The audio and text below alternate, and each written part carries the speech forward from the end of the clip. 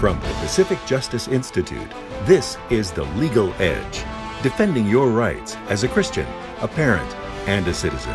Here's Brad Dacus. Pacific Justice Institute filed a lawsuit in Idaho against a school district that fired a bus driver simply for exercising his right to free speech.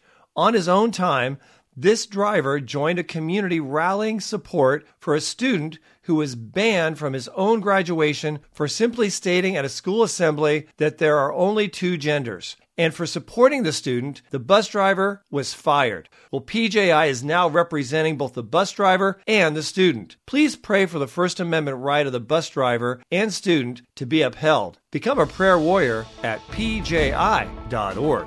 PJI provides legal representation without charge. Get exclusive email updates by registering for The Legal Insider at pji.org.